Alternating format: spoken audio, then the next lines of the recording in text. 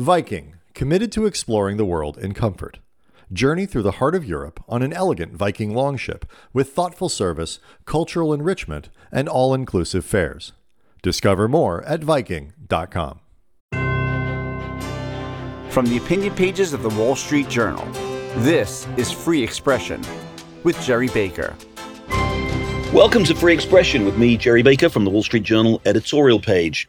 Thank you for listening. If you're not already a subscriber, please do sign up at Apple Podcasts, Spotify, or wherever else you listen. Please do leave us a nice review. This week, is a financial crisis in our future? Now, that may seem a strange question, with the US economy continuing to create bountiful jobs, unemployment hitting a record low, and markets starting the year in buoyant mood. But could these very conditions be sowing the seeds of financial distress? The Federal Reserve raised interest rates again last week after a year of sharp rate hikes, and Jerome Powell, the Fed chair, has made clear that he thinks the central bank needs to do even more. With labour markets so tight, the problem is that wage demands seem likely to remain strong, putting upward pressure on inflation. One major financial institution now thinks the Fed funds rate could go as high as 6% this year, up from 0 a year ago and still just below 5 right now. Now, that pace of tightening is almost unprecedented and has often in the past produced financial distress. Against the backdrop of years of easy money and massive expansion in private and public debt, we could be creating the conditions for a new crisis. And after all, we do seem to get such crises with remarkable regularity, just about every 10 years or so. Perhaps we are, after all, overdue for one. That at least is the view of my guest this week, Ken Rogoff. Rogoff is professor of economics at Harvard and served as chief economist of the IMF. His expertise is financial economics. He's written extensively about the dangers of excessive debt, particularly government debt, including a famous, and to some people, controversial book about the relationship between levels of debt and the onset of crises and recessions. Ken is also a chess grandmaster. In fact, he dropped out of high school to concentrate on chess before deciding that the dismal science was, in fact, his true vocation. And I interviewed him just recently. Ken, thanks very much indeed for joining Free Expression. Well, thanks so much for having me. It's really a pleasure to be here. Obviously, there's a lot going on in the economy. Everybody's focused on these very short-term movements. What's going to happen to the economy this year? Are we going to have a recession? How bad is inflation? Is inflation under control? Might we get away with a soft landing? We can talk a little bit about that, but I want to really get in with you to some of the larger structural questions, perhaps, that face the economy, face the US, and indeed the global economy at the moment. And one of the things that you've been writing a lot about are financial risks. We are adapting to this extraordinary period over the last year where we've seen interest rates rise dramatically, way faster than anybody was anticipating a year ago. Fed funds rate has gone up over 400 basis points. Market interest rates have gone up varying amounts too. So we've seen a remarkable financial transformation. And as yet, there seems to be a reasonable level of optimism around that this is going to be navigated quite smoothly and that we'll get through. Again, we talk about the macroeconomy soft landing, but we should be able to manage this. But I think you have a slightly different view. You think these kind of things, and speaking from a historical perspective, this kind of change doesn't really happen without creating risks. Can you just tell us exactly what those risks would be and how bad you think it could get? Well, sort of two long-term historical points. First, you usually don't have the same kind of financial crisis happen twice within a short period in the same place. I have to rule out Venezuela and Argentina and a few places. But by and large, if you had a banking crisis 10 years ago, people remember it. Investors, regulators, politicians, consumers. And that gives you a lot of resilience to having it happen again. And that really goes beyond the numbers of what's going on. And a second point I would make is that typically, one thing is not enough to cause a problem. So when you have some kind of debt crisis, inflation crisis, financial crisis, it's typically at least two things. So for example, for emerging markets, which I've studied a lot, if commodity prices go down, many are exporters, and real interest rates go up, that's a deadly combination that very often spells a problem. We look forward to the coming year. The question more is, will we have a recession? And if we have a recession, will interest rates quickly come down? I think there's a significant chance we'll have a recession. I don't want to put a number on it, but it's clearly a material risk. The experts that the Wall Street Journal polls thinks that it's quite substantial. But I also think that when that happens, inflation may not come down that quickly and interest rates may not come down that quickly. Nevertheless, the United States might not be the place to look. It's more elsewhere. We are in a dollarized world. So if the U.S. is keeping interest rates at an elevated level and the US is going into recession and Europe and other places, somebody is going to have a problem. And it's not easy to say where, because if I knew, I would tell you. But I think it often happens in the place where it can't happen. So a place I would look at is Japan, second safest country in the world. And I'm not necessarily saying the government debt, but they haven't had inflation or positive interest rates for an eternity. And it's just hard to know what's baked into the system when you've been going on like that. We saw what happened in the UK, for example, with the pension funds. Another example would be Italy, where the support from the European Eurozone countries has been great. But with zero interest rates, it's free. And if real interest rates settle at a higher level, it could be much more difficult. But just a couple examples. So there's a recession, global recession, particularly a US recession or a global recession, that would trigger the financial fallout for obvious reasons, I suppose, because the usual impact of a recession, it has an effect on asset prices, on incomes, on employment levels. Exactly. In addition to producing macroeconomic distress, could create specific financial distress. And the value of your collateral goes down, and it goes down differently in different places. And somebody gets caught short in these situations. By the way, I want to be clear, I'm not saying we're seeing a government default in Japan. No, of course. It would be more like inflation or financial repression, but they could have problems in their private sector that are very painful and difficult to deal with when your debt's 260% of GDP and a lot of it's very short term and interest rates go up. The government has a way to deal with that, but they don't necessarily have as big an umbrella to put around everything else if there are other problems. What would be the mechanism by then? And again, we're not talking specifics here about particular countries. One of the risks, obviously, that we've seen in previous financial crises, sorts of which you're an expert, particularly foreign currency mismatches, for example, where they've maybe borrowed heavily in US dollars. We saw that in the Asian financial crisis in the late 1990s. I mean, I'm guessing you're saying it could be anything, but are there particular areas that you're looking at where these areas of risk could be? Well, I mean, the most obvious place would be in the so-called shadow banking sector, which is enormous. Regulation has pushed a lot of things out into there, and we don't understand what the risks are when pension funds, insurance companies, private equity. So like a small example that I don't think necessarily would be the big one is I do think there's a lot of room for real estate to fall. If interest rates stay at an elevated level, but real estate falls more slowly than equities. And there are probably a number of firms that have bought up big chunks of commercial real estate and not really marked it to market, and they borrowed from banks. And so that's not going to cause a systemic crisis the way something at the heart of the banking system would. I'm just giving an example of where things you just didn't think could happen. Could. And historically, because of the experience of 2007, 2009, the financial crisis and the Great Recession, I think we tend to focus very much on that. But actually, historically, if you look back over the last 50 years, these financial crises have happened with sort of remarkable regularity and frequency. You got secondary banking crisis of the 70s, Latin American debt crisis, the Asian crisis, 80s, Latin American 90s, the Asian crisis. So I don't want to minimize, but it's just almost routine, really, that we have these periodic crises. Well, I think that's right. I mean, the 2008, 2009, that was the worst thing since the Great Depression in terms of the global economy. The Asian crisis of the 90s was pretty bad. If you were in Asia, that was like pretty bad. The Latin American debt crisis was lost decade of growth in the 1980s. So it's not necessarily something that'll hit everyone, but you're right. We haven't seen it yet. So to be clear, all of the developing economies, with very few exceptions, are either in default or about to default. And that goes up into countries that we didn't used to think of as emerging markets, but have become frontier emerging markets. And Sri Lanka has been, headline example, but there's, Lebanon, Zambia, many, many others. So there are these defaults of these sort of lower income emerging markets or middle income, in some cases, emerging markets.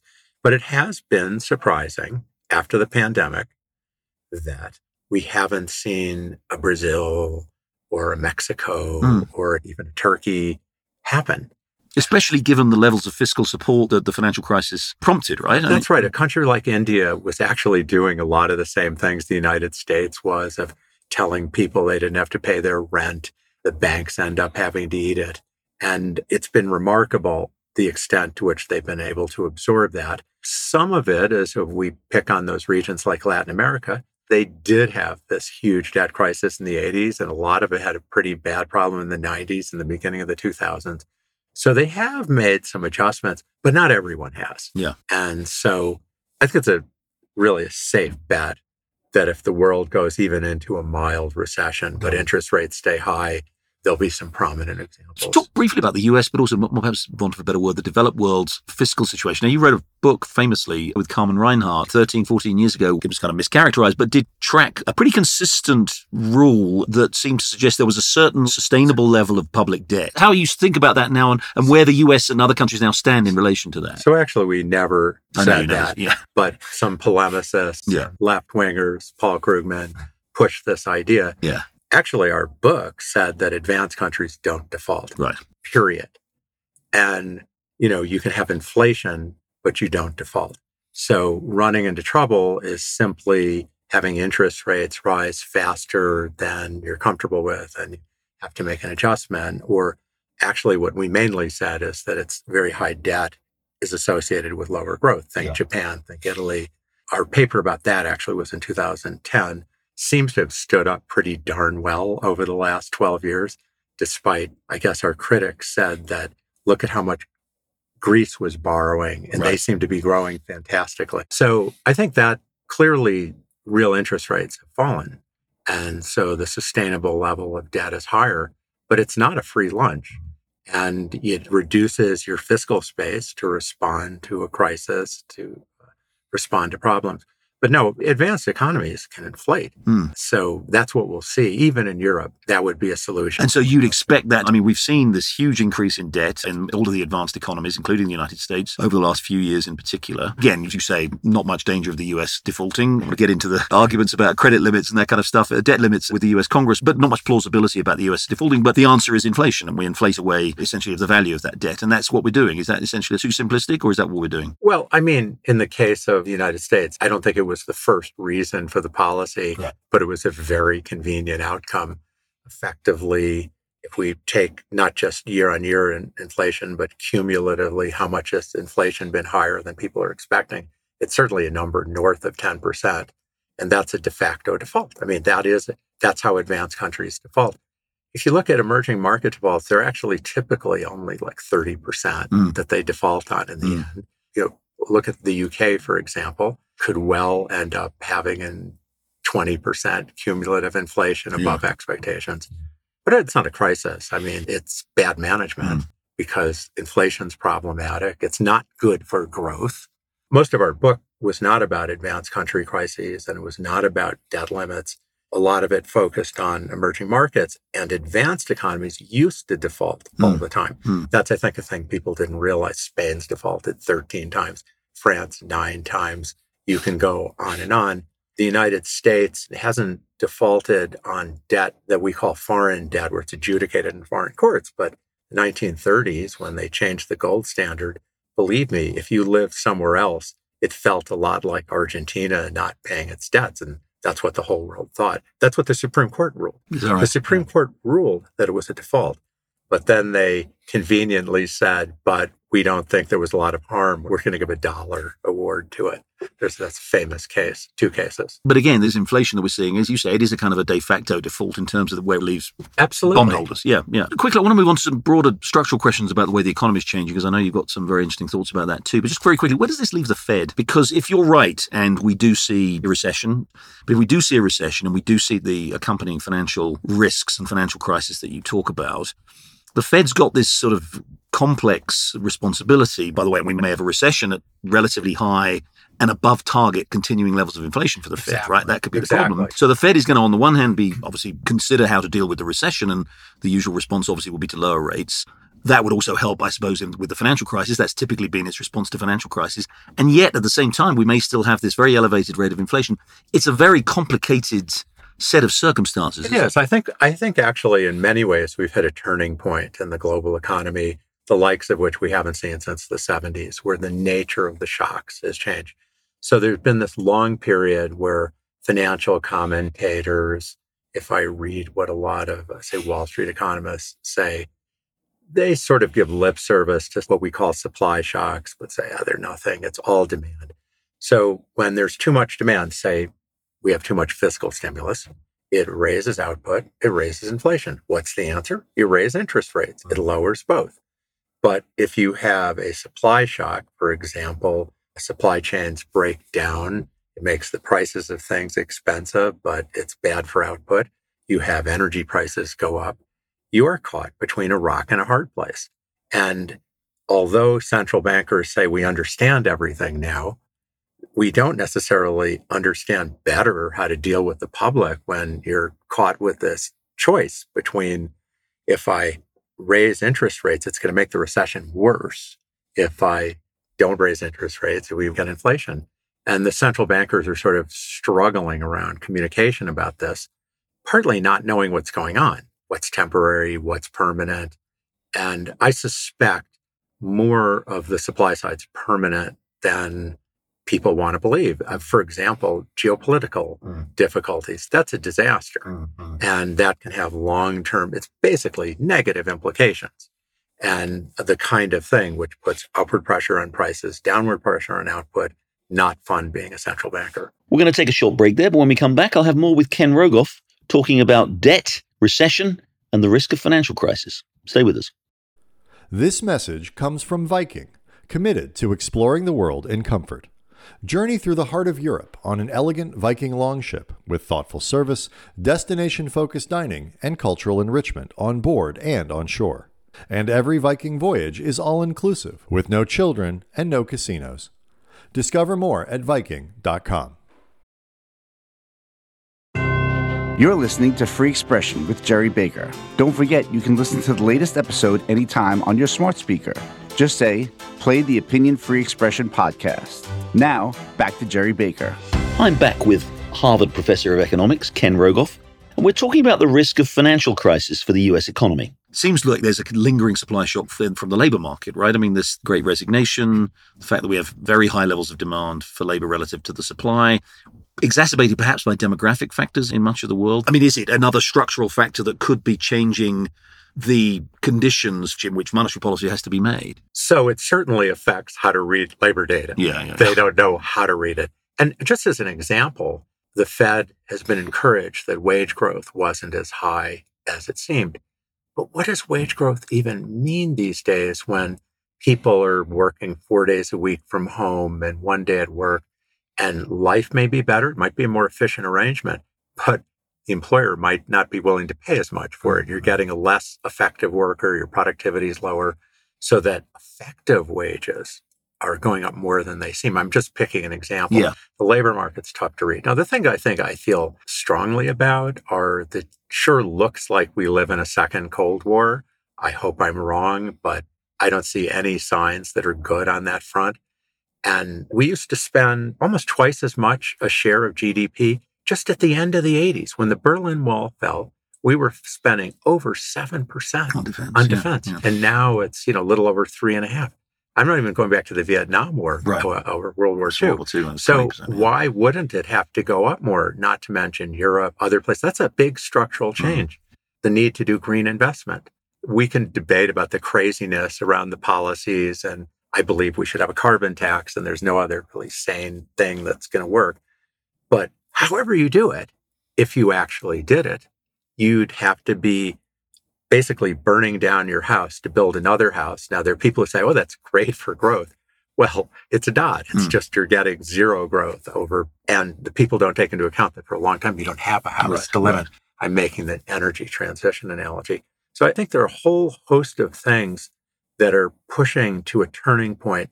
China would be another one where I don't think they're going to grow in the next decade like they did in the last, forget this year, but the next decade. Can we talk about China just briefly for a little bit? Because it is very important. It's been an enormously important contributing factor to global growth in the last 20, 30 years. As you say, we've seen structural changes that are slowing growth. We've seen the COVID-related changes in growth. You've looked at a lot of the Chinese economy. And then there are these concerns, of course, that a lot of the growth that we have seen in the last 5 or so years, 5, 10 years, a lot of it's come in the real estate sector, creating what most people, the Chinese government doesn't really acknowledge it, although it seems to be starting to, most people see as financial excesses in the real estate and financial sector. Is that a possible source of crisis in the course of the next year or two? Crisis is the word for it, but I see China slowing down a lot. And of course, the over-centralization of power the demographics are adverse. But you're right, real estate and infrastructure has been the go-to thing for the Chinese government. When they stimulate the economy, that's basically what they're doing. And the problem is that their measures of the size of the real estate sector alone is probably 23% of the economy, and that's not counting infrastructure, which adds quite a bit to that. If you go to Beijing and Shanghai and Shenzhen, which we used to do sometimes, but can't, maybe will again, it seems fine. But the trouble is 60% of Chinese GDP is in the Cincinnatis of China, and they're called tier 3 cities and below. They exclude the 35 richest cities. 60% of GDP, and they're as built up as looking at Beijing. And they built it. They had an idea. They hoped to spread people out. Didn't work. The jobs have not come. People are slowly leaving in the context of a declining population already. And they can't just keep doing it. So they're talking about, well, we'll do green energy instead. We'll build lots of green energy.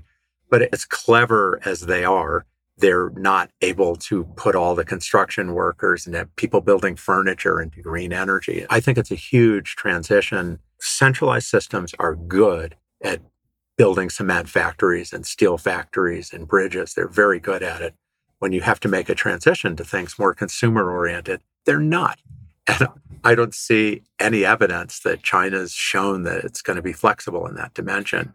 Before we finish, I want to talk about these structural changes in the economy. You just said earlier that we seem to be at a turning point in the economy. Well, that does seem to be something that really is kind of heaving into view right now. And in particular, we've had this extraordinary period of very low interest rates. I mean, obviously, since the financial crisis, but even before the financial crisis in the early 2000s, interest rates were historically relatively low. But certainly since 2009, we've had essentially zero interest rates, or indeed the extraordinary phenomenon of negative interest rates in some European and other countries. And there's been the structural causes of that. Some people have talked about so-called secular stagnation and the various things that may have contributed to weakened growth and therefore perhaps a lower, what economists talk about, equilibrium interest rate. But as we've now seen the Fed obviously raise rates dramatically, as I said at the beginning, we've seen this wider tightening of monetary and financial conditions. Is that, do you think, a kind of a new reality, a sort of a new normal now that we're going to have to get used to we're entering a new phase of the economy? I think eventually after this recession's over, yes. So interest rates were low in the early 2000s, but inflation, was well below interest rates. Right. If you're looking at the 10-year rate, forget the short rate, we're talking 2 or 2.5%, and the 30-year rate was higher. It actually, those things fell to -1 practically during the period and maybe average 0 from, say, 2012 to 2021. And there is some slight downward long-term trend over centuries. One can find, you can look at my work with Barbara Rossi and Paul Schmelzing. But there's reversion to mean. And we've had many periods where interest rates seemed low. And so this whole, secular stagnation was a brilliant characterization. But the idea that this was going to be forever was wrong. And the idea that, it's demographics, it's inequality, it's productivity, those don't hold up when you look at longer periods. And I think, for example, the fact debt's risen so much, that alone probably explains half the rise we're going to get. It's an endogenous response. Yeah. Of course, if you have zero interest rates, you're going to have things that happen in the economy that push it back. So I think summarizing, if we look at the world and the structural changes that we're going to have, one is we probably are headed for a world of higher real inflation-adjusted interest rates. I don't know for sure. That's the big question. We're probably headed for a much less fast-growing China than we've gotten used to. And those are just gigantic changes in the economic landscape. And what would that mean? I mean, I know you're reluctant to put a precise number on it, but as you say, we've had a period of, say, at least 10 years, excluding the last year or so, where we've had real interest rates essentially roughly zero or negative. So you're saying historically that's abnormal. You'd expect a reversion to what? What is the normal, typical 1 to 2% real rates? So again, there's a very slight downward trend, but it adds up maybe 1.5 basis points, 1.6 basis points a year. But even over 20 years, we're getting 30 basis points or something out of that. So I would see if we're looking at the 10-year rate ending up, depending on what inflation is, with a real rate of in the 1 to 2 range. And I think inflation will be more in the 2 to 3 range than it's been. So the 10-year rate's going to be a lot higher than people are used to. Just clarifying, what was the reason we had that extended period, that extended abnormal period? People talk about the positive supply shock that we had with China entering the global economy, with globalization and all of the benefits to the global economy that flow from that. Was it that sort of short-term impetus to the economy? Or was it demographics? I mean, was it something else? What was going on in that period that we are now leaving behind? I think China's a big deal in driving the low inflation, but in the low real interest rates, the precipitous drop after the financial crisis, that was probably a combination of many things, some of which Larry Summers highlighted. I don't think demographics was irrelevant, but also regulation, fear. People are more conservative afterwards, and they save more. Look at everyone you know. Probably will say something about that. And look at corporates piling up money. Look at emerging markets piling up money. And that happened during the Great Depression, was another example of a period that we've had that. So we don't know, I say, but we have seen this before. And there's endogenous responses, is that the regulators lighten up after a while. They get bribed to lighten up, or they lighten up.